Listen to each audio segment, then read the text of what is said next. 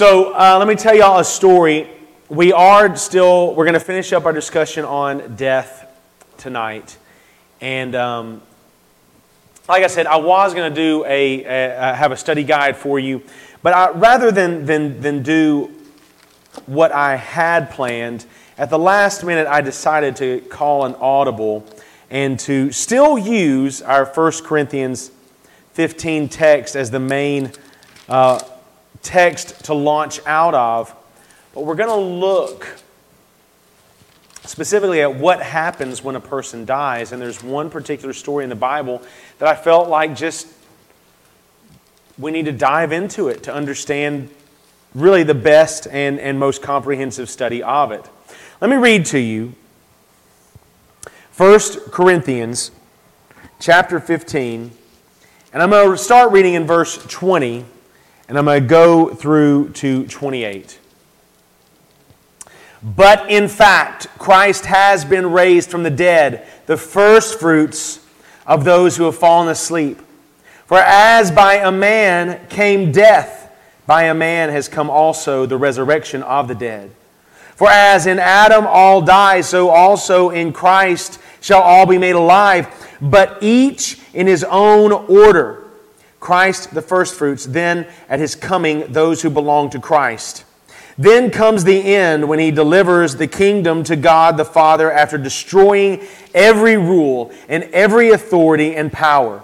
For he must reign until he has put all his enemies under his feet.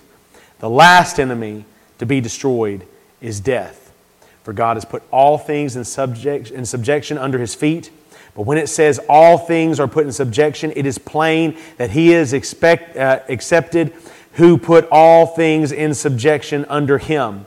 When all things are subjected to him, when the Son himself will also be subjected to him who put all things in subjection under him, that God may be all in all.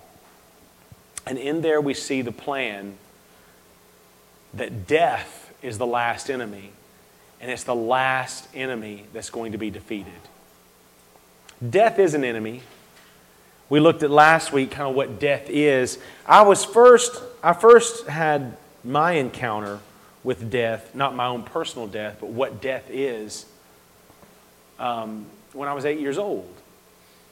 I remember my grandmother had cancer, and she lost all of her hair because of the treatment. She wore a wig. I remember her getting sicker and sicker and sicker. And then one night, I remember Mom saying, let's go and see Grandmother Worthy. That was what we called her. And so we went over to Grandmother Worthy's house, and she was laying in a hospital bed in the living room. Some of you may have seen similar situations before. Some of you might not have. But we went in there, and I remember we had known that she was sick. And Mom had this is my mom's mom. Mom had kind of coached us, that when we go in there, you need to be very sweet to Grandmother. Very, very sweet. Now, we didn't realize at the time it's because family had been called in because we were saying our goodbyes. I was too young. My brother was too young. But we go in there, and we see her laying in the bed, and we go up, and I remember my little 8-year-old hand taking hers and telling her, "We love you, Grandmother Worthy. I'm so glad to see you." And her looking at us and smiling. And I remember looking back and being happy to be there, because Grandmother Worthy was someone who made us very, very happy. And Mom, with a lot of tears welling up in her eyes, she says, "Josh, Jordan, why don't you go sit outside on the steps?" My Aunt Tina was on her way. She said, "Just sit outside on the steps and wait for Aunt Tina to come. And when Aunt Tina comes, don't, get up and run inside, nothing like that. Just get up and let us know that Aunt Tina's there." So we went and sat down outside on the little porch steps. And Jordan and I, again, know that Grandmother Worthy is sick. We don't know the gravity of what's happening. And we're just talking like it's a normal evening. Aunt Tina pulls into the driveway. We get up. We walk inside. When we walk inside, Mom's eyes are not the only ones that have tears in them, but everybody in the room is crying. This is before cell phones, so only the people inside the house realized Grandmother Worthy had just passed. My granddad was holding it together as much as he could. But when Aunt Tina walked in and Mom gives her a hug, tells her, Grandmother Worthy has passed. She's died. And of course, then she starts crying. I remember very vividly, it's an image that will never leave my mind for as long as I live, Granddaddy Worthy, at that point, sitting down in a chair, in his chair, his granddaddy chair that he always sat in, and he plunged his head into his hands, and I remember he wept. He wept. Different from crying. Crying, you cry, it's all over your face and everything like that. But this was a whole body crying. He wept. That was my first encounter with death. If you have not encountered death, let me tell you, it is an enemy. Death is a terrible, wicked enemy. And I, for one, cannot wait to see that enemy defeated. And Christ is going to do it. Christ has already died and then 3 days later got up.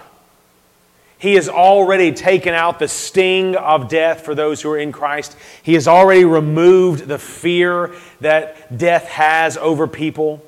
He has given a hope to those who are in Christ that even facing the enemy of death, we can have joy because we know that Christ has overcome.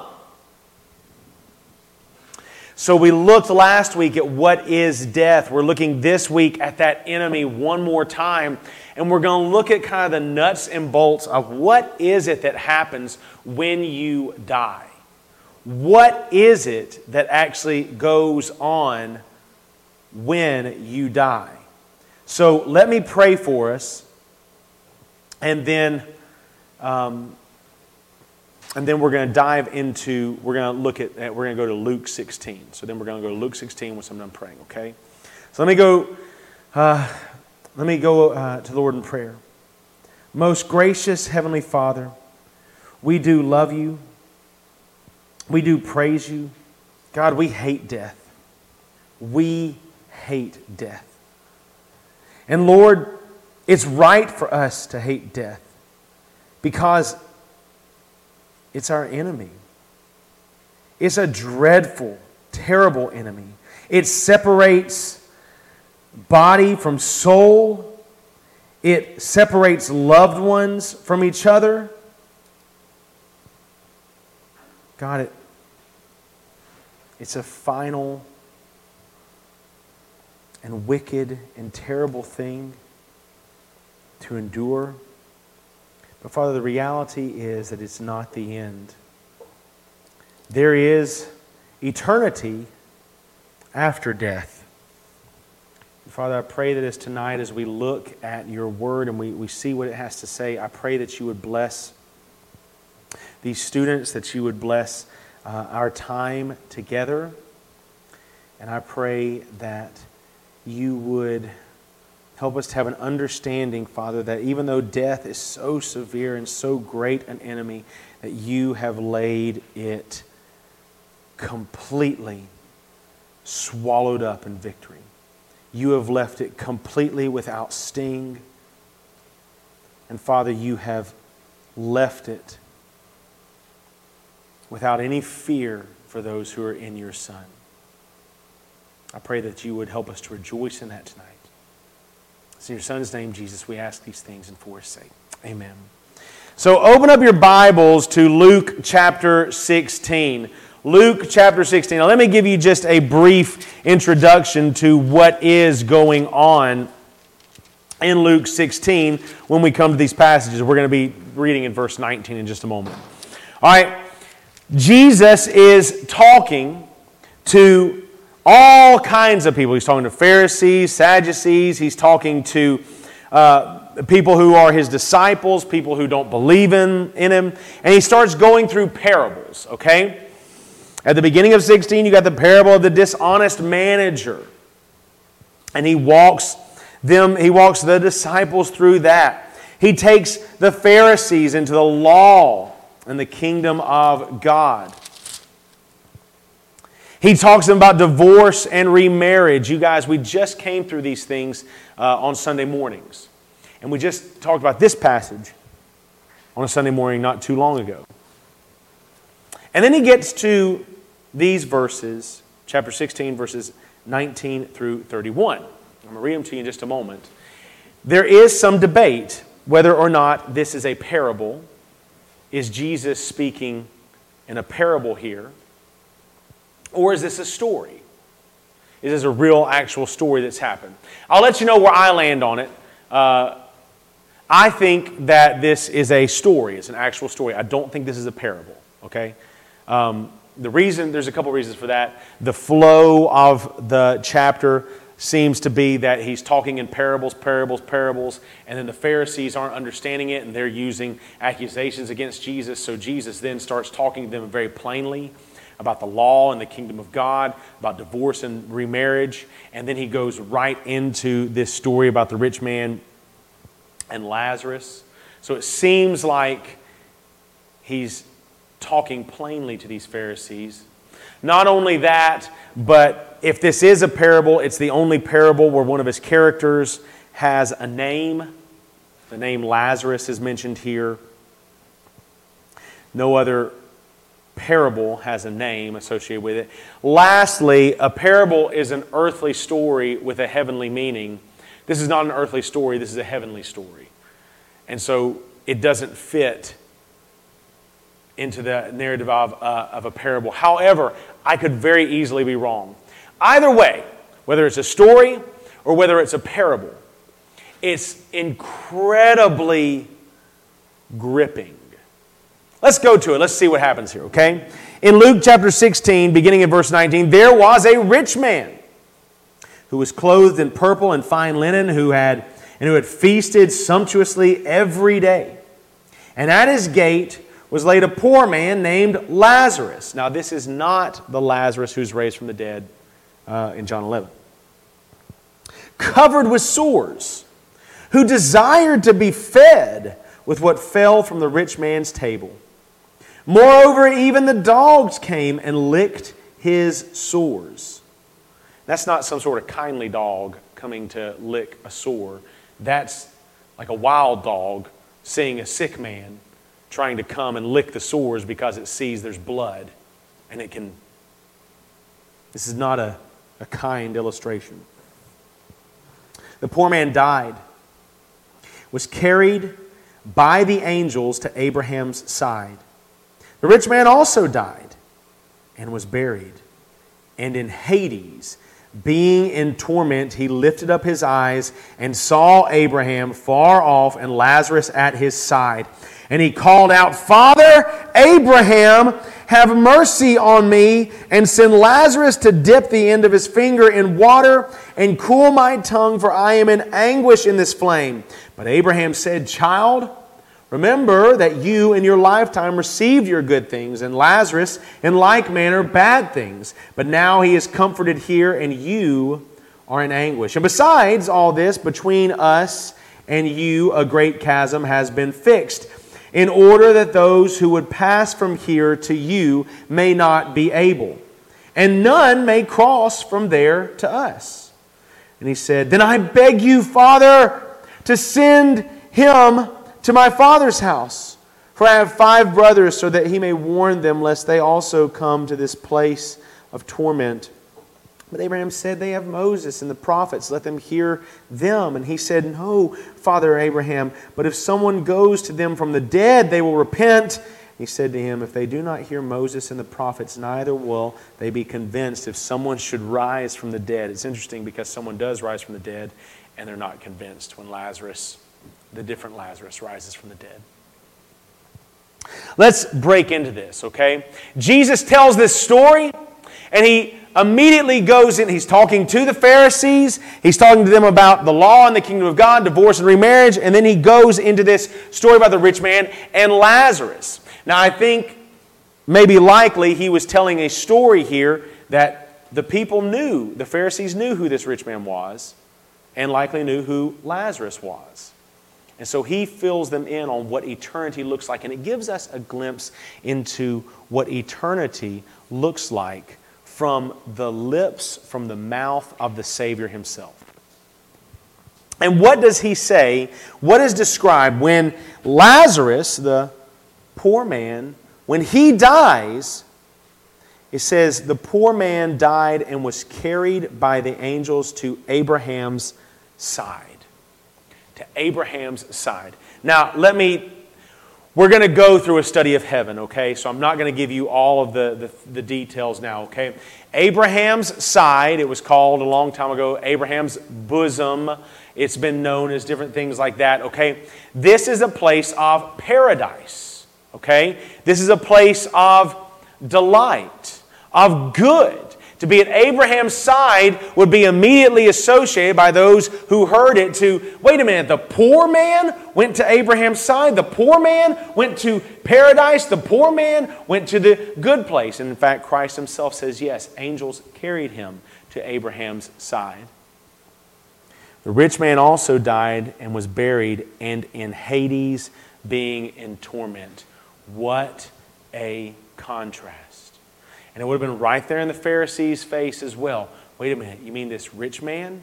Maybe, potentially, this rich man who I knew? The guy who I ate at his house a couple of times? Potentially. He's in Hades, in torment? What we see here is a glimpse of what happens upon our death. And it's one of two realities. And it's split not by having wealth or being poor. It's not split by having good things here versus having bad things here. It's not split by any of those things, but it is split upon the foundation of faith. The reason why we know it's split on the foundation of faith is because it says that the angels carried him to Abraham's side. And we know that Abraham, by faith, was counted as righteous. We know that from Hebrews. So this poor man had faith in God, faith in the work and the grace of God. This rich man had faith in his luxury and his wealth. And the contrast could not be more stark. They go to Hades for the rich man, Abraham's side for Lazarus, and we see the difference. What's the difference? What was Abraham's side? What does it seem to be from this story? Heaven? Say it again. Paradise? Does it seem that good things are happening there? Rest is happening there. What's in between? What does it say is in between there? A chasm. What's a chasm? Yeah, I mean, it's so if you want to get technical, the Grand Canyon is a chasm. It's this huge expanse, this separation to where you can't get from one side to the other. You just cannot do it. All right? A chasm is a great expanse that no one can cross. It's deep, it's wide, and this one has no end. You cannot get from Hades to Abraham's side. You cannot get from Abraham's side to Hades. From the mouth of Jesus, he initiates a reality, or he initiates a teaching that sets in stone a reality that was known before this, but was confirmed here, that upon our death, our bodies go in the ground, but our spirits continue to be alive.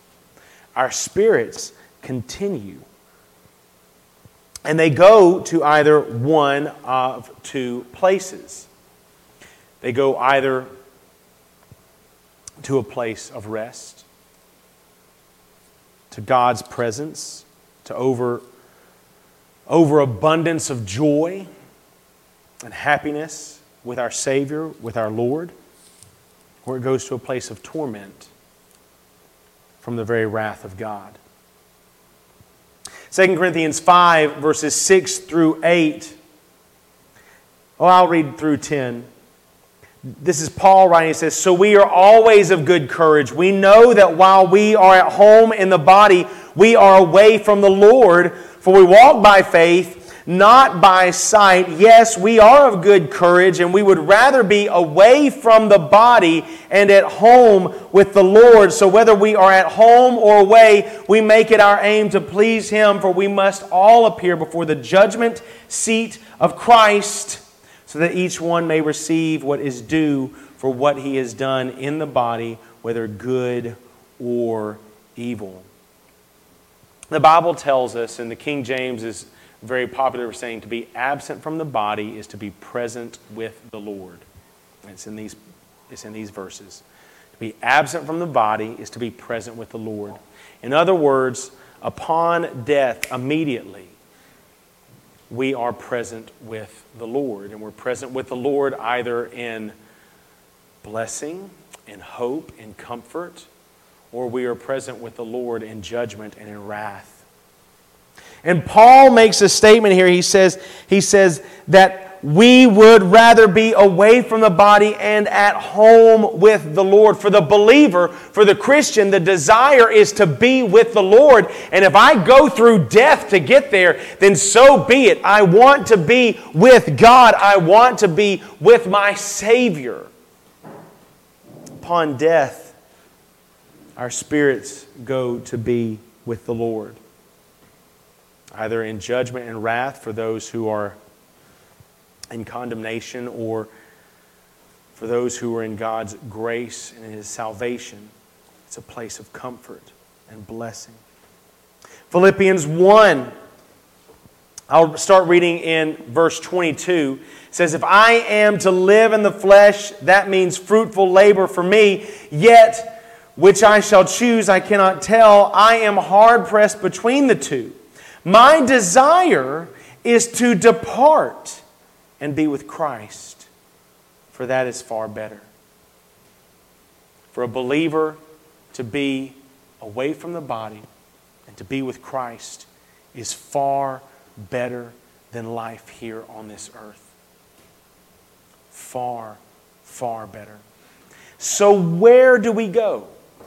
Here in Luke 16, and I'm not really going to tease this out too much, but in Luke 16, we get a description of eternity that looks different from maybe our ideas of eternity now.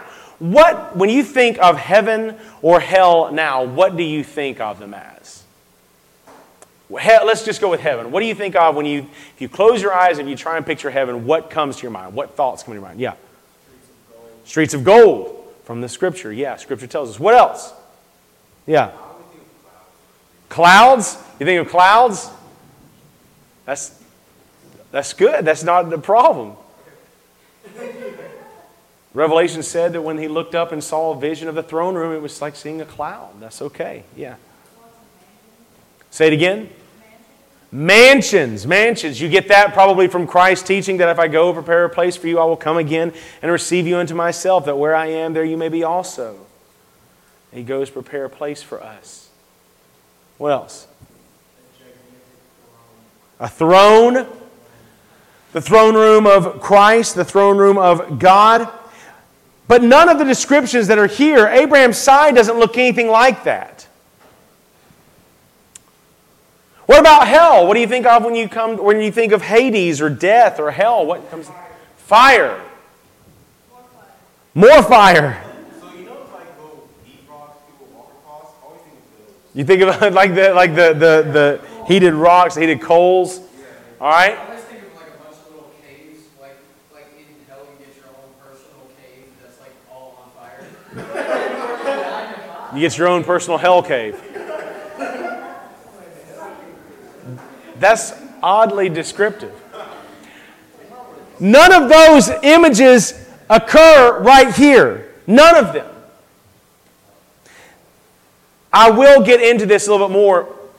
I think that heaven and hell have changed. I don't think actually there is anyone in hell right now. I believe that heaven and Hades has changed before. I think it will change again. Normally when we think of heaven, we think of what Paul talks about in 2 Corinthians chapter 12, verse 2. I know a man in Christ who 14 years ago was caught up to the third heaven, whether in the body or out of the body, I do not know. God knows. This is Paul talking about a vision that he had where he was caught up into third heaven. Just so you know what third heaven is, the clouds and the sky, that would be known as the first heaven. The stars, the moon, the sun, that would be known as or categorized as the second heaven. And the third heaven would be heaven, the heaven that we think of. Does that make sense? So when we think of heaven, we think of it being a place that's completely separated from hell, a place that's completely separated out from those things. And it is. I do believe it is now. I believe that heaven has changed. I believe it will change again. I think that hell has changed, and I think it will change again. But understand the reality, and I'm really trying to wet your whistle because in the next couple of weeks, we're going to move off of our last enemy, death. And we're going to look into what is heaven and what is hell as defined from the Scripture. Okay? But I'm trying to prime your pump right now. I'm trying to wet your whistle, get you excited and ready for those lessons in this way. Okay? The Bible tells us that when we die, upon our death, immediately, at that point, we are either in the presence of God for blessing or the presence of God for wrath. And there is no in-between that we get to stand in. Purgatory is not a real place.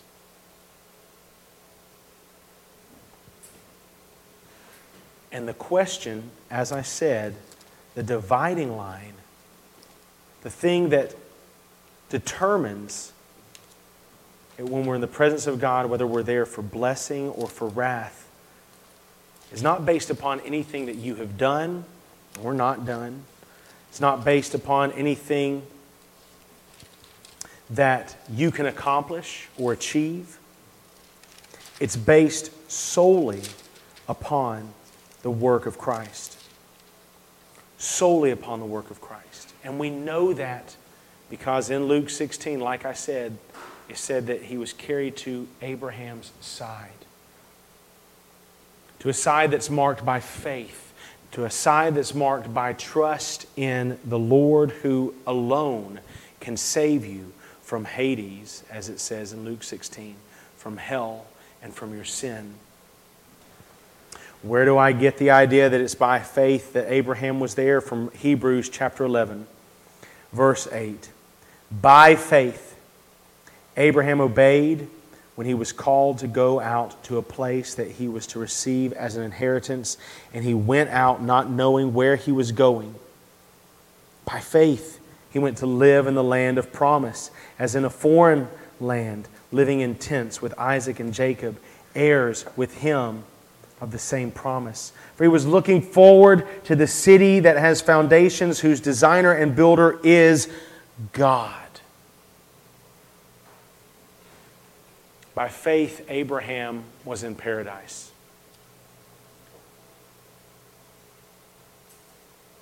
By condemnation, the rich man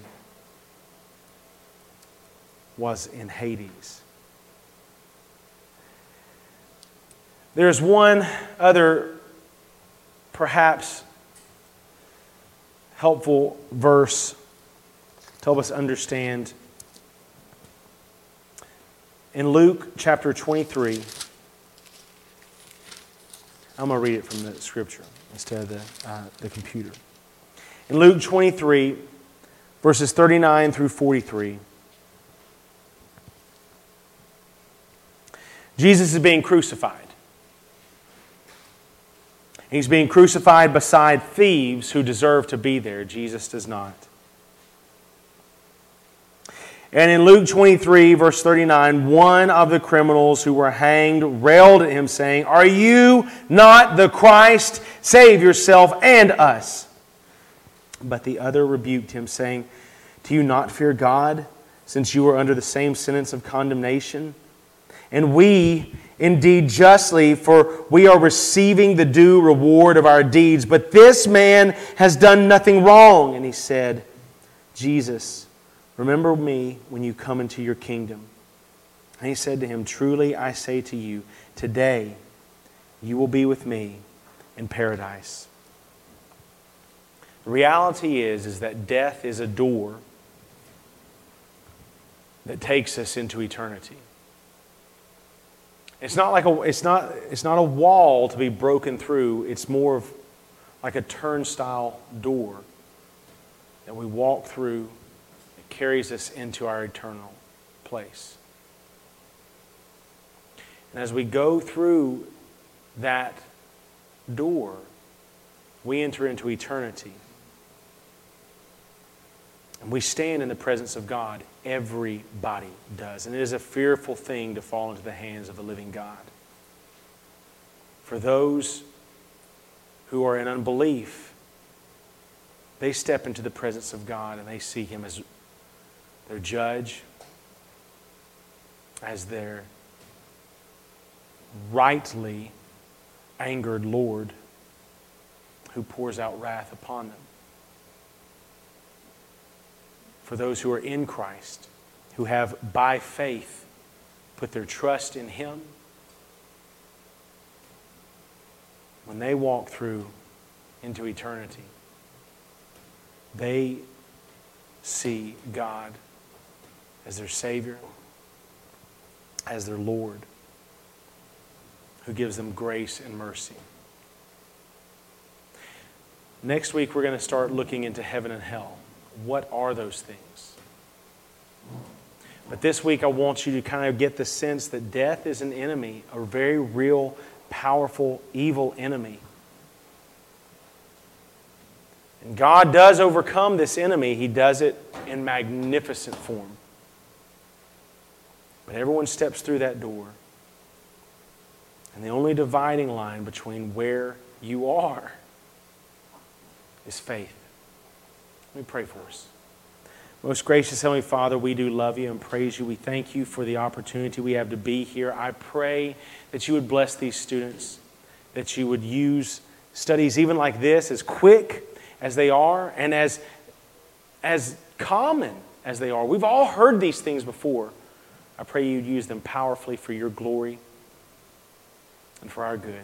In your Son's name, Jesus, we ask these things and for His sake. Amen.